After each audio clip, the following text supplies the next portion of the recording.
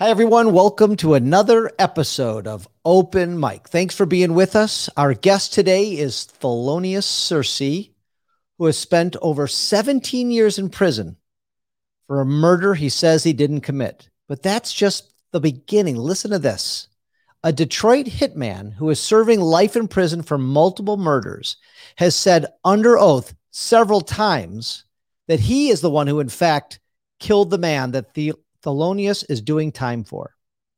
Joining us now is Thelonious Searcy on Open Mic. The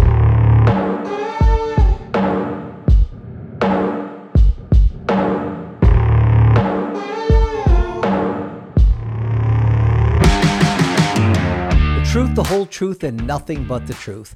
That's what you're going to hear on my podcast, Open Mic. I'm going to tell you things that most lawyers won't tell you. We expose the truth and bring you justice.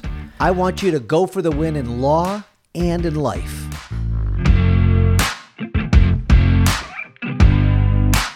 You want an honest man, but you don't understand. I wanna be here when.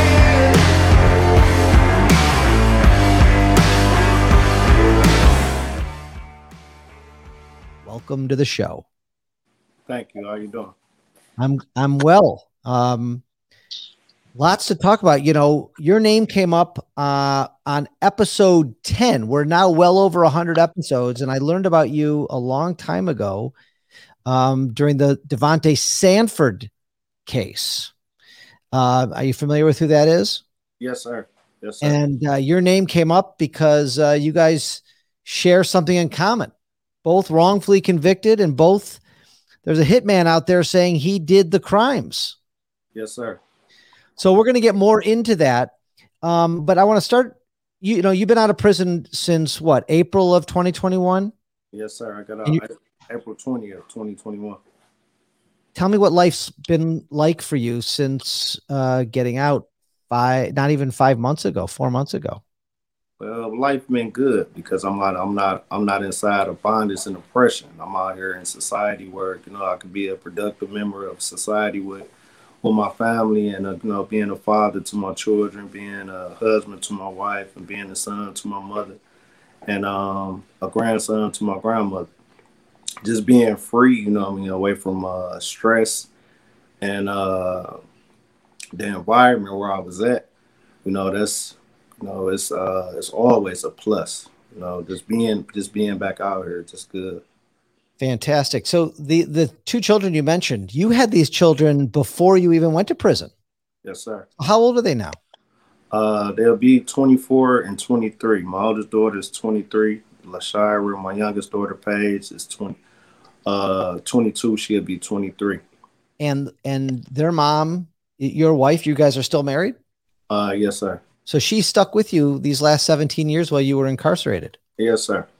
That's amazing. And your mother's still alive? Yes, sir. That truly is a blessing. And your story is complicated. You are out right now on bond, waiting for a second trial. Is that true? Yes, sir. You're out because the Michigan Court of Appeals says that you should be given a new trial. Tell us, when you got that decision back 4 months ago, I mean, what that means for you and how you felt when you read that. Well, I felt like, I was finally bearing witness to, the realness of God. I was able to see God move, in my direction in regards to his power and authority, So upon seeing that decision, I was happy to see that the truth was finally coming out. I waited a long time for just pieces of my case that never be discussed. It was like I never had a local media outlet to really look into my case in general. I never had nobody, really try to investigate the things that I was saying outside of, this lady from the Voice of Detroit named Diane Bukowski. People such as you, to sign a petition in regards to change.org. So getting that decision, I felt that I was just one step closer to my freedom. Tell me what's your understanding of why the Court of Appeals feels that you need a second trial or you deserve a second trial? Well, I feel that the Court of Appeals thoroughly investigated my file, something that no court has ever gave me the opportunity. You know what I mean? I was in a situation where um, my case just kept getting, as soon as my case, People versus Thelonious Cersei, it just kept getting rubber stamped. Every time you see my case would come up, it was just getting rubber stamped. Nobody never thoroughly investigated. They just went with the information that was submitted before the courts and the denials that came from the trial court before my chief judge, which was Timothy Kenny. It just went. I was denied before him. Then I was denied in the Court of Appeals. Then I was denied in the Supreme Court. Then I was denied in the federal court. Nobody never really thoroughly investigated none of the information that was in black and white in my case. So I believe the Court of Appeals, they actually researched, they actually read the transcripts, they actually looked at the exhibits, and they actually saw what my attorney Michael Desi was stating in his brief and on the record before the courts was true and factual. And what was the thing they hung their hat on, saying that you needed a new trial? Well, for starters, I have a chief judge. The chief judge of my case, his name is Timothy Michael Kenny. He represents the whole Wayne County Third Circuit Court, and he was my trial judge. And during jury deliberations, the jury sent a letter to my judge, and they were stating that they could not find me guilty. And he sent them back in the jury room and made them continue to deliberate. Although they sent that information, but the kicker about that is that what Judge Kenny did was that note, he suppressed that letter. It never became a part of the record. So they looked at that, and they looked at the fact that during jury deliberation on I believe it's May 6, 2005, page 89, lines 5 through 13, my jurors came out and they asked the courts, they wanted to know what type of caliber of weapon or bullet that killed the deceased. And the judge said, after speaking with both attorneys, they agreed to my sharing with you that the caliber bullets that was found in the deceased were too foreign to be able to identify. That statement within itself was a lie. It was a deliberate lie. And during the critical stage of my trial, which ultimately forced the door open for me to get found guilty. And I say that based on facts. It's nothing, of way of emotion. It's based on actual facts of the record. The People Exhibit 23, which the prosecutors had in their possession, they had 4 evidence tags on there. All 4 evidence tags was the evidence that they abstracted from the deceased's body. And they was all identified as a 40. And the firearm examiner, he had identified these bullets on January 27, 2005. Months prior to my May 2nd trial date of 2005. So when they told the jury that they didn't know, they knew it. Why is that relevant? Why is a 40 caliber bullet relevant? Why was it relevant? Because that was the actual gun that Vincent's mother said that he killed the guy with. And the 40 was relevant because they wanted to know what kind of caliber of weapon that killed him. Those were the bullets that came out of the deceased. At the time of my arrest, I was arrested. The police recovered a 45 handgun from my grandmother's house. And during trial, the prosecutor argued that that was the murder weapon. He basically showed them the 45 as if it was the murder weapon. And he wanted them to believe that that was the murder weapon. So when he told them that he didn't know what type of caliber of weapon that killed the deceased during my jury deliberation, it was a deliberate lie. It wasn't done by mistake. It wasn't a mistake in fact. It was based on a deliberate lie. So before we, get into Vincent Smothers and some of the crazy details that happened, I want to back up a little bit for people who don't know about your case. You said there wasn't a ton of media coverage. A man by the name of Jamal Seegers was murdered during a botched robbery, they say. And tell me, I'm curious how you found out that this person was murdered. Well, on this particular night, I had a barbecue at my mother's house on Balfour Street on the northeast side of Detroit. And on 11 o'clock news, we watched it on the news, or breaking news was now. I was on Balfour, and that's how I learned of the guy. I didn't even really know his name because I didn't hear his name. Only thing I saw was the guys who they said that was shot during the shooting in front of the Detroit City Airport, and that's how I learned about. Had you ever heard of Jamal Seegers or met him before? I didn't even know him. And so you were at a family barbecue with how many people? I probably had about 17, 18 people. You know what I mean? These are all your alibi witnesses. Yeah, and then it was neighbors, to stay next door to me, people across the street. It was a whole lot of people that's, it was in the vicinity of this barbecue to see me there with my daughters. I had both of my daughters with me the whole, the whole entire time that I was there. And so how did you become a suspect? I became a suspect by way of an informant. It was an informant by the name of DeAnthony Witcher.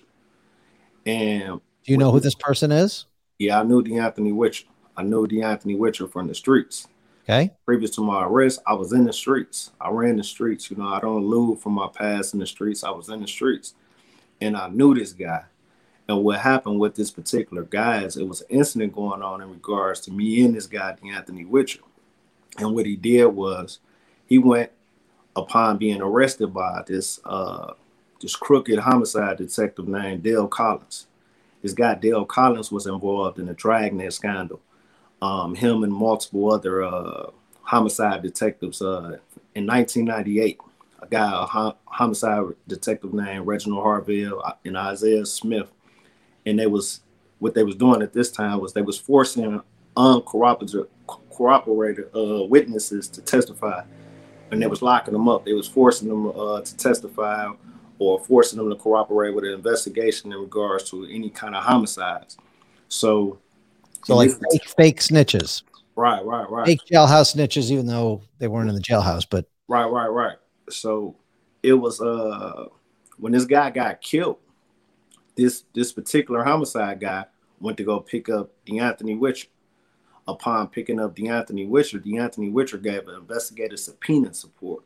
And they usually only utilize these investigative subpoena supports during grand jury indictments. But in my particular case, the prosecutor sought to use this.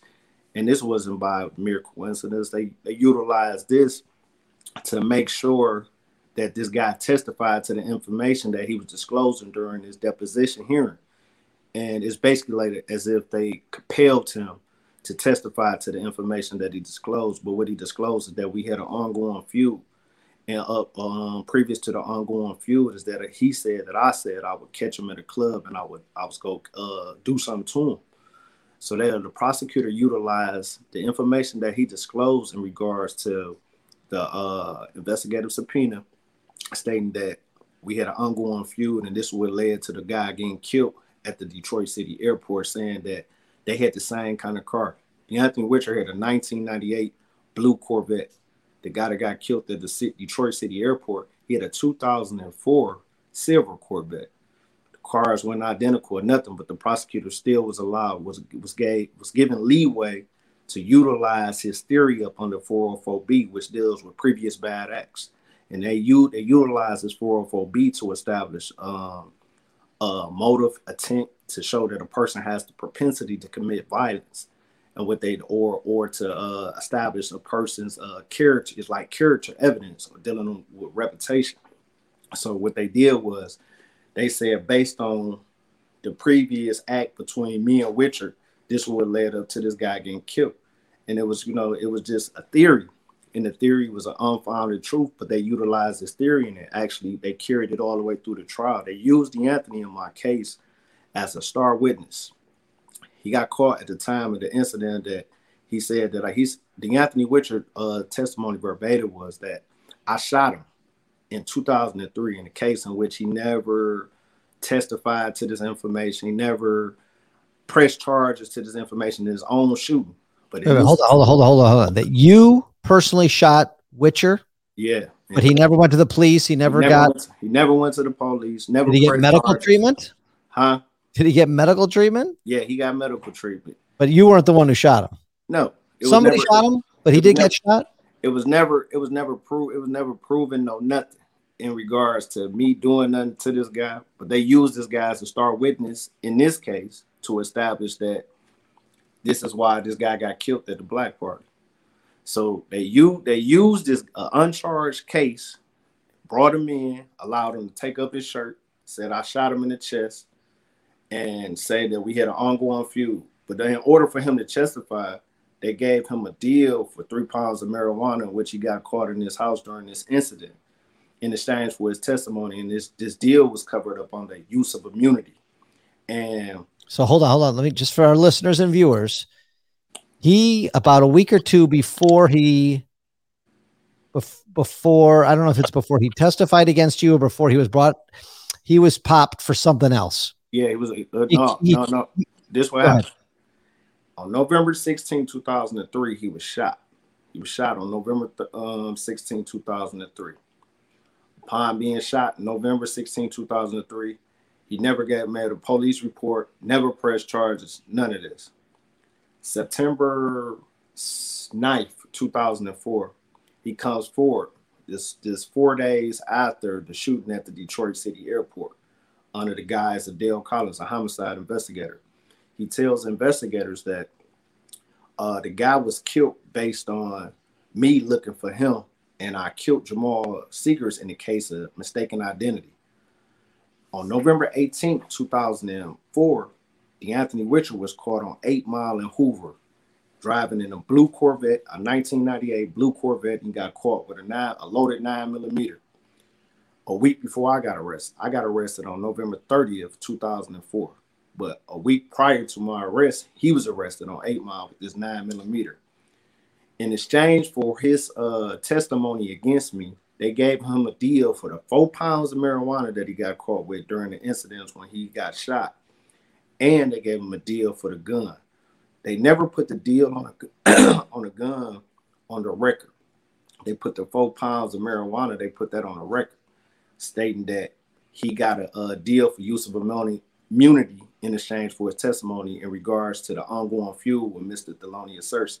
They placed that on the record.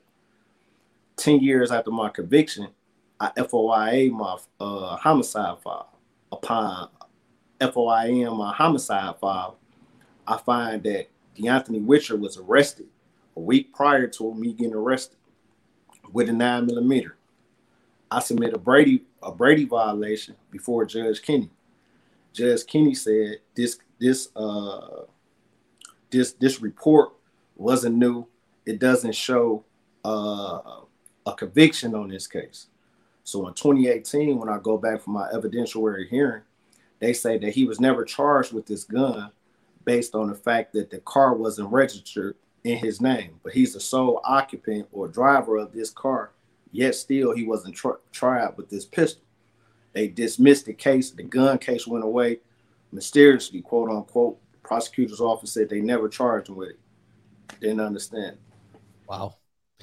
So obviously he got, your theory is that the prosecutors dropped the gun charges, didn't put it on the record so they wouldn't have to notify you pursuant to Brady, because had you known about that, you could have cross-examined him on that in front of the jury, and the jury might have gotten a different impression whether or not they could have believed him or not. Right. Correct? Right, correct.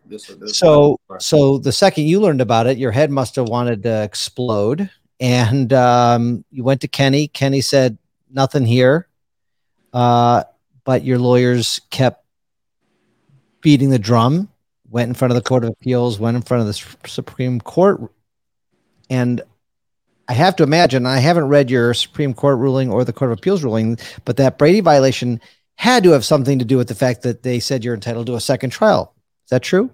Well, I would say it was Mr. Morris. It's so many things that they got to, you know what I mean? They got my case file where this case, let me just say this. One of the reasons I feel that they looked at it was, one, that the prosecutor was caught on the record red-handed.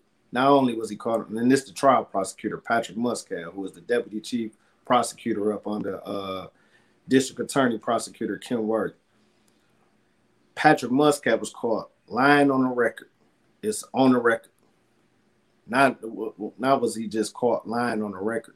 I have 3 three officers that's involved in multiple criminal convictions where these guys been found. These particular officers have been found untrustworthy in regards to lying, falsifying ballistic evidence, tampering with evidence, and it's national. It's on the record.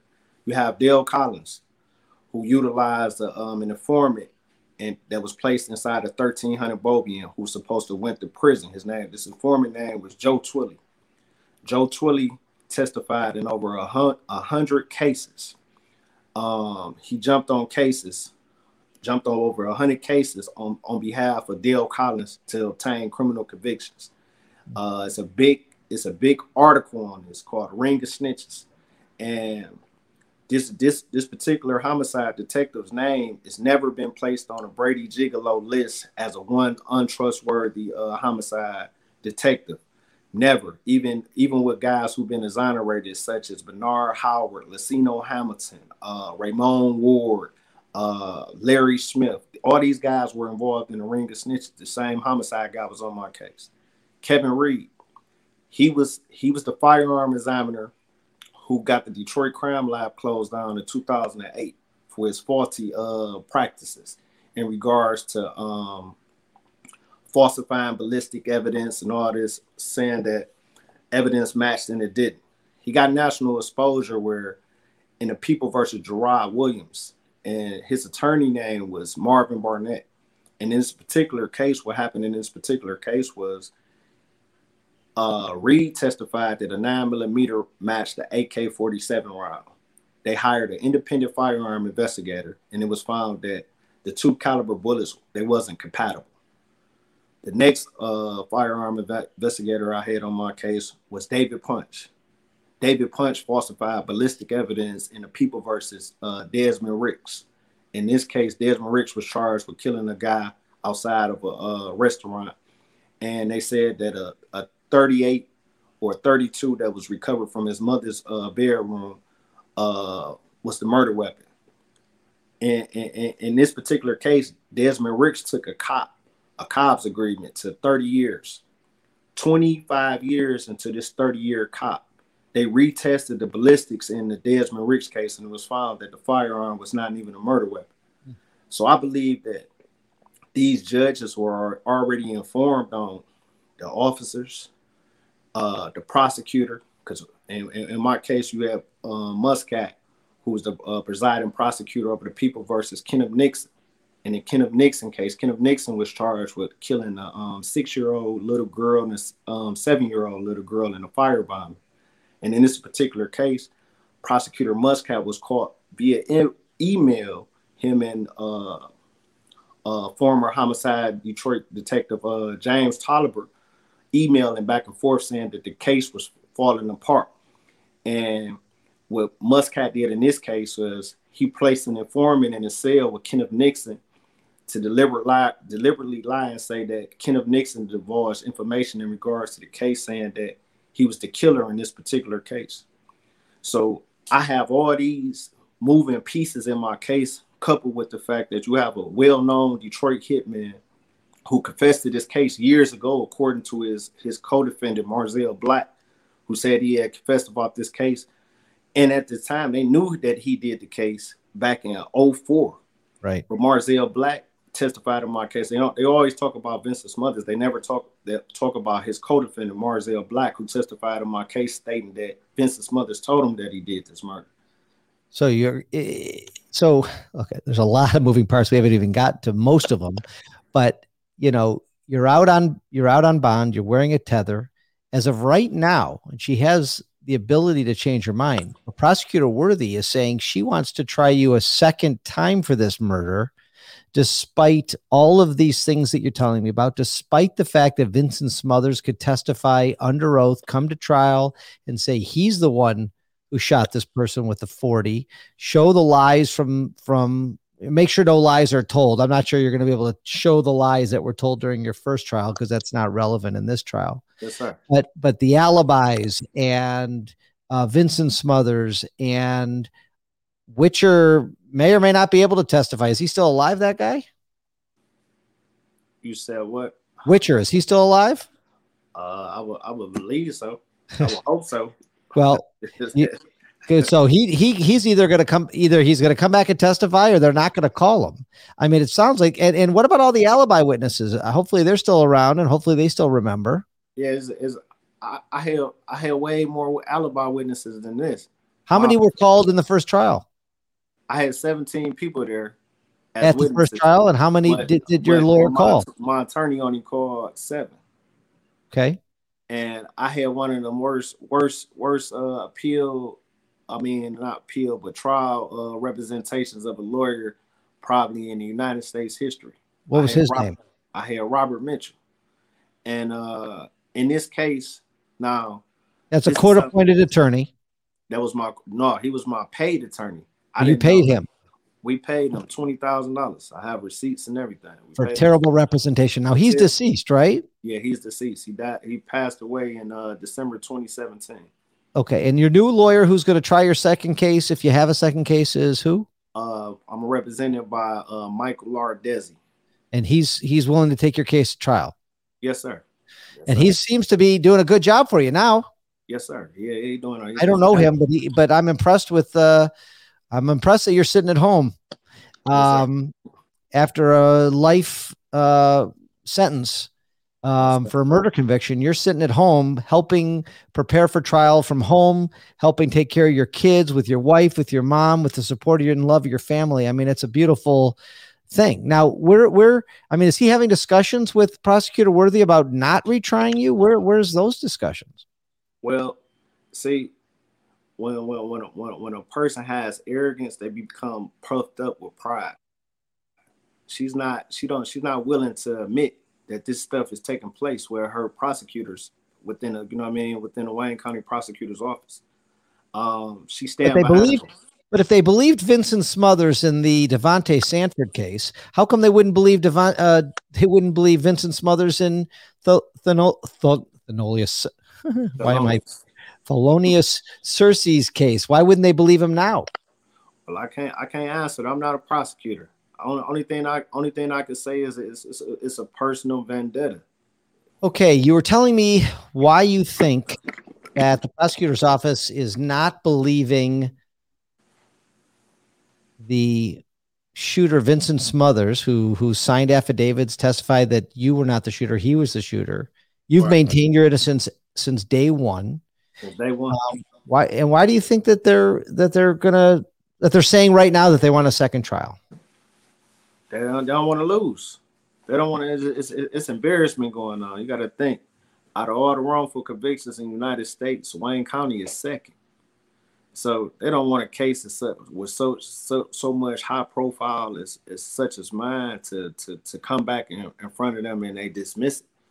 So before they just dismiss it and walk away from a case like mine, they feel that they go try it again, and I'm okay with that. But do you have a trial date? No, I don't have a trial date. I've been on this GPS device since the time I left. You know what I mean? Are you allowed to leave the house? Nope. You're home confinement. I'm on home confinement. But your kids are with you. Your wife's with you. Your mom comes by and visits. Well, yeah, my family come by and visit. You know what I mean? I'm sustaining myself based on I wrote a book while I was incarcerated. Well, I wrote 18 books while I was incarcerated.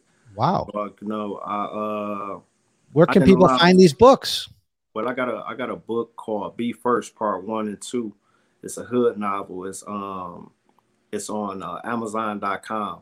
Arthur Thelonious Cersei. But I did this while I was in prison, and I refuse to allow them to define who I am as an individual. You know what I mean? I'm not going to allow them to depict me as a murderer. I'm not going to allow them to depict me as somebody, you know what I mean, that did such a vile thing.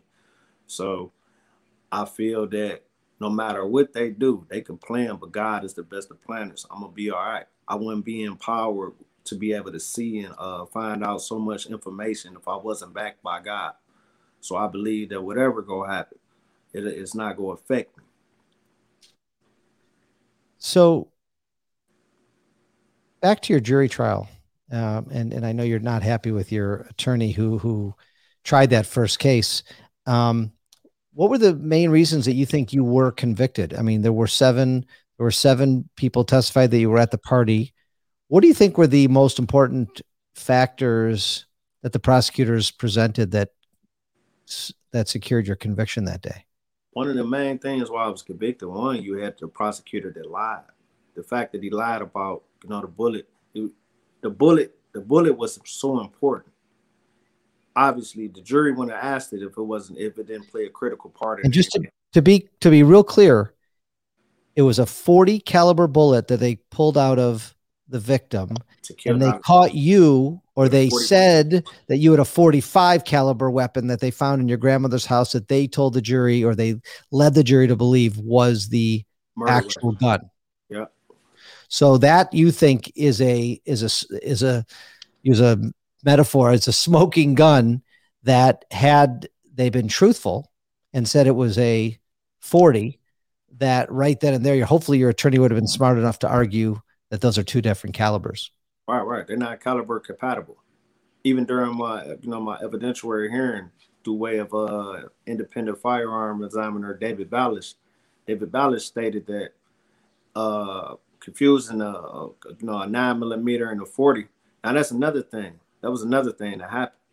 What ended up happening is, in regards to the ballistics that we talk about with the decision that came from the Michigan Court of Appeals and the Michigan Supreme Court, it was a particular tag, evidence tag EO719-1604. It was labeled as a 9mm during the night of the shooting. They labeled that tag as a 9mm. During trial, this particular tag was labeled as a .40. So when I went back to court, I didn't go back to court on the ballistics on the basis of the ballistics. That wasn't even, an argument that was raised. The chief judge took it upon himself trying to discredit what I was saying. He tried to discredit everything that we were saying. Like he just felt that, my appeal, it was bullshit. He felt that everything that we were submitting before the court was bullshit. And he didn't want to, he didn't want to accept the fact that this stuff took place inside of his courtroom as the chief judge. So what happened was he requested for that particular tag to be pulled. Upon this tag being pulled from the Michigan State Police Evidence Department, that particular tag was labeled, even right now, and I can forward you those exhibits. It's labeled still right now today a 9mm and a .40 caliber. So upon seeing this discrepancy, what they had to do, they had to re-examine that particular caliber casing. And it was found that this was the same bullet that they extracted from the deceased. So the bullet was identified on January 27, 2005, and they knew this. So there's no way you can get around it, because David Punch, he had identified it already. He had placed it on a record that it was a .40 caliber bullet. He placed that into the report. So when Kevin Reed and all these people testifying during my trial, and they saying they don't know what type of caliber or weapon, people exhibit 23 they can't identify, it was a lie, and it was a deliberate lie. So I believe when we go back to trial, we factor in, we got witnesses. I have the uncle of DeAnthony Witcher signed a sworn affidavit through the Iverson investigation. Signed an affidavit, a sworn affidavit. His name is Harvey Witcher, stating that that the girls who testified against me in this case, that they were paid to testify against me. I have that affidavit. And this particular witness was supposed to be called on my behalf, and my attorney didn't call him on purpose. He didn't call him. Robert Mitchell didn't call him. He signed an affidavit, and he said that the girls were paid to testify against me, And so I believe that's a mitigating factor. We have a witness named Latasha Boatwright. She gave information in regards to the Detroit police threatened her, telling her if she didn't testify that they'd take her unborn child, and that they offered her a snitch check in exchange for her testimony. So she did this article with a reporter by the name of Gus Burns. So information such as this is damaging to the, to the prosecutor's case. So we can go to trial. I'm ready for it. I'm ready. If we went to trial tomorrow, I'll be ready for it. And the only evidence against you, it was an informant. They strongest witness was an informant. You had No eyewitnesses. No eyewitnesses. you had 4 eyewitnesses against me in this case. You had Tell me you had this guy Dwayne Dye. In his police statement, this is what he tells the Detroit police. It's in black and white. I'm gonna forward it to you after this interview. Okay. He tells the Detroit police, he said, I must tell you, I'm not sure about the shooter's face, but if he had on the same clothes that he had on that night, I can identify him. Now, how is it that he tells this to the police? He tells it to a police officer named Matty Hardy or Matty Dixon. He states this in his police report. And then they show him a photo identification. He say that's number 5, that's him. Number 5 is not this. That's a picture that they have of me is a picture of me when I was 18 years old. The time of my arrest, I'm 24. I don't even look the same on that picture. But they say he say that's me. So my identification lined up with the whole process. It was tampered with. It was unduly suggestive in regards to, you know what I mean, how they identified me. And when you have a guy who make that statement and then turn around and identify me through a photo identification, that leads one to believe that the identification is tampered with. You have another witness named Tiffany King.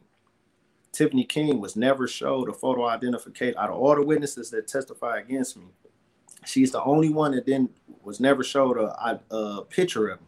Why? I was in police custody. I should have been placed in a lineup. They should have showed her a picture of me. They showed Latasha Boatwright a picture of me. They showed Kimberly Jeffrey a picture of me. And they showed Dwayne Dye a picture of me. Why did they show all these witnesses pictures of me and they didn't show one to Tiffany King? So you had, that's a head scratcher. You have Latasha. What did she testify to? What did she testify to? She testified that she was parked on the side of the deceased's Corvette. She was in traffic on the side of the deceased's Corvette, and she identified me as being the shooter. But she was never showed a photo identification. Why? Why wouldn't she show the photo identification? So when you talk about Latasha Boatwright, they all describe me as being 190 to 200 pounds. You have Kimberly Jeffries saying I'm 190 to 200 pounds. Anybody who know me from the streets of Detroit, especially Northeast side, the first thing you would have said about me when you identify me is you're going to say I got crooked teeth. You're going to say that my teeth are crooked. And you're going to say that I got 100 tattoos all over my body, all over my arms. That's going to be your first identification of it. But none of those witnesses testified to that. They stated, you know what I mean, that the shooter was caramel skin. I'm dark skinned. My skin, I can't turn from dark to light skin overnight. I've been dark skinned my whole life. So you feel good about my weight when I got arrested. I was 130 pounds. That's why my name was called Skinny Man in the streets. So interesting. So that's why you're not concerned about the four people who ID'd you. One eyewitness, and then, I mean, there was only one eyewitness, and the other 3 were what? Or were they all there at the scene? Well, you had 2 of the witnesses. They were cousins. 2 of the witnesses. Both of these witnesses, identification testimony from the last trial, it could be challenged based on the fact that the affidavit that I have from Harvey Whitcher stating that his nephew DeAnthony Whitcher paid these girls to testify against me. That could be easily dispelled. You know what I mean? So I feel that the jury's going to be able to discern the truth in all their testimony. You know, I can't spill my whole defense in regards to how I'm going to go about attacking it. But no, I don't want you to do that. I don't want you to do that. Yeah. I don't want you to give up those. I want you to save those for trial. And you think that the jury will believe Vincent Smothers. And Marzell Black, don't forget his co-defendant. The other hitman that was involved, Marzell Black and Vincent Smothers were charged with killing a Detroit police wife named Rose Cobb. The Detroit police sergeant who solicited Vincent Smothers in this particular murder, his name was David Cobb. And Marzell Black is the co-defendant on that case. And he testified that Vincent Smothers was responsible for committing this murder. So I I have no worries. Yeah. Lots of questions out there whether they're going to retry you. And I have a note here that you recently graduated from Blackstone Career Institute. Tell us what that is and what you hope to do with that, assuming you get that tether off and you can go out and do some good things in this world. Well, my thing is, to be, I want to eventually become a lawyer. But I was, I became a paralegal based on, my situation, my circumstances, because I was failed at every angle in regards to legal representation. So I wanted to have my own knowledge and my own understanding of law, the language of the law, because through my ignorance, I suffered for my ignorance because I didn't understand what was being said during my, my trial. I couldn't help myself. Mm-hmm. I believed and my family believed because we paid an attorney that this attorney would, upheld his sworn legal ethical duty as an attorney to represent me to the fullest of his ability. And, I was let down. So my whole ideal of becoming a paralegal is to help those who are, less fortunate, who can't afford a $20,000 to $40,000 attorney. I feel that if I can help anybody, if I have to do 100 pro bono cases, my first 3-4 years and coming into this, I'm willing to do that because I know how I feel to not have help, to not have nobody listen or nobody, research and try to, just do effective work. But what I learned in this paralegal course, I learned about contracts. I learned about the criminal law. I learned about judicial proceedings. I learned about shepherdizing. I learned about, just the language, the King Court, I learned, stuff that's going to help me, ascend higher in regards to my position and as a paralegal, my position as a defendant right now in court. I believe it has equipped me and empowered me to be able to hear and understand what's going on now. Amazing. Yeah. Thelonious Searcy, I appreciate you being here and I wish you the best of luck. We're going to add some links to the end of our show notes with the books and any documents that you mentioned in the show. If you'd like to send them to me, I'd like to show our listeners, show our viewers if they want to take a look at it. And I'd love you to keep in touch with us and let us know what happens. Let us know if they decide to prosecute you again and come back on for another conversation, because I've enjoyed learning about your case. I think it was eye-opening, and I hope that the public listens and watches and makes their own decisions. One more thing before I go. Yes, sir. I have a documentary coming out in regards to my whole entire conviction. Let's hear it. Where's that going to be? It's coming out soon. I'm hoping that to see it on the big screen within the next 6 months. I've been working on this thing now for a little over 9 months. Wow. Who's playing you? I'm playing me myself. You are. That board that I showed you breaking down my whole entire case. I'm working with different producers. I'm working with one producer from former producer from MTV, Nadia Rush. I'm working with William Bradford. I'm working with BJ Levins from AGC Studios, and Sarah Rutherford, and a slew of other producers in regards to exposing what's actually taking place in Wayne County. Each day that I'm out here, I'm making my time count. But you will be able to see the fullness of my, my mental, my legal expertise, and how I fought this case from ground zero to right now, to the position right now where I'm doing this interview with you. Well, I'm excited to see that. Best of luck. Thank you for coming on Open Mic, and we'll talk soon. Okay. Thank you, Mr. Okay. Take care.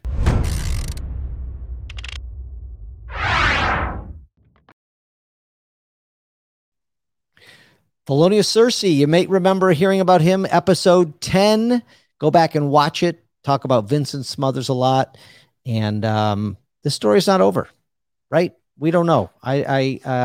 Stranger things have happened. We'll see if Kim Worthy's office decides to retry this man a second time, or she decides to drop the charges. I haven't read all the decisions, so I'm not going to make a guess what's going to happen. But something will happen in the near future, and we'll bring it back to you here on Open Mic. So thank you. Subscribe, comment, share this with your friends and family. We really appreciate you. Take care.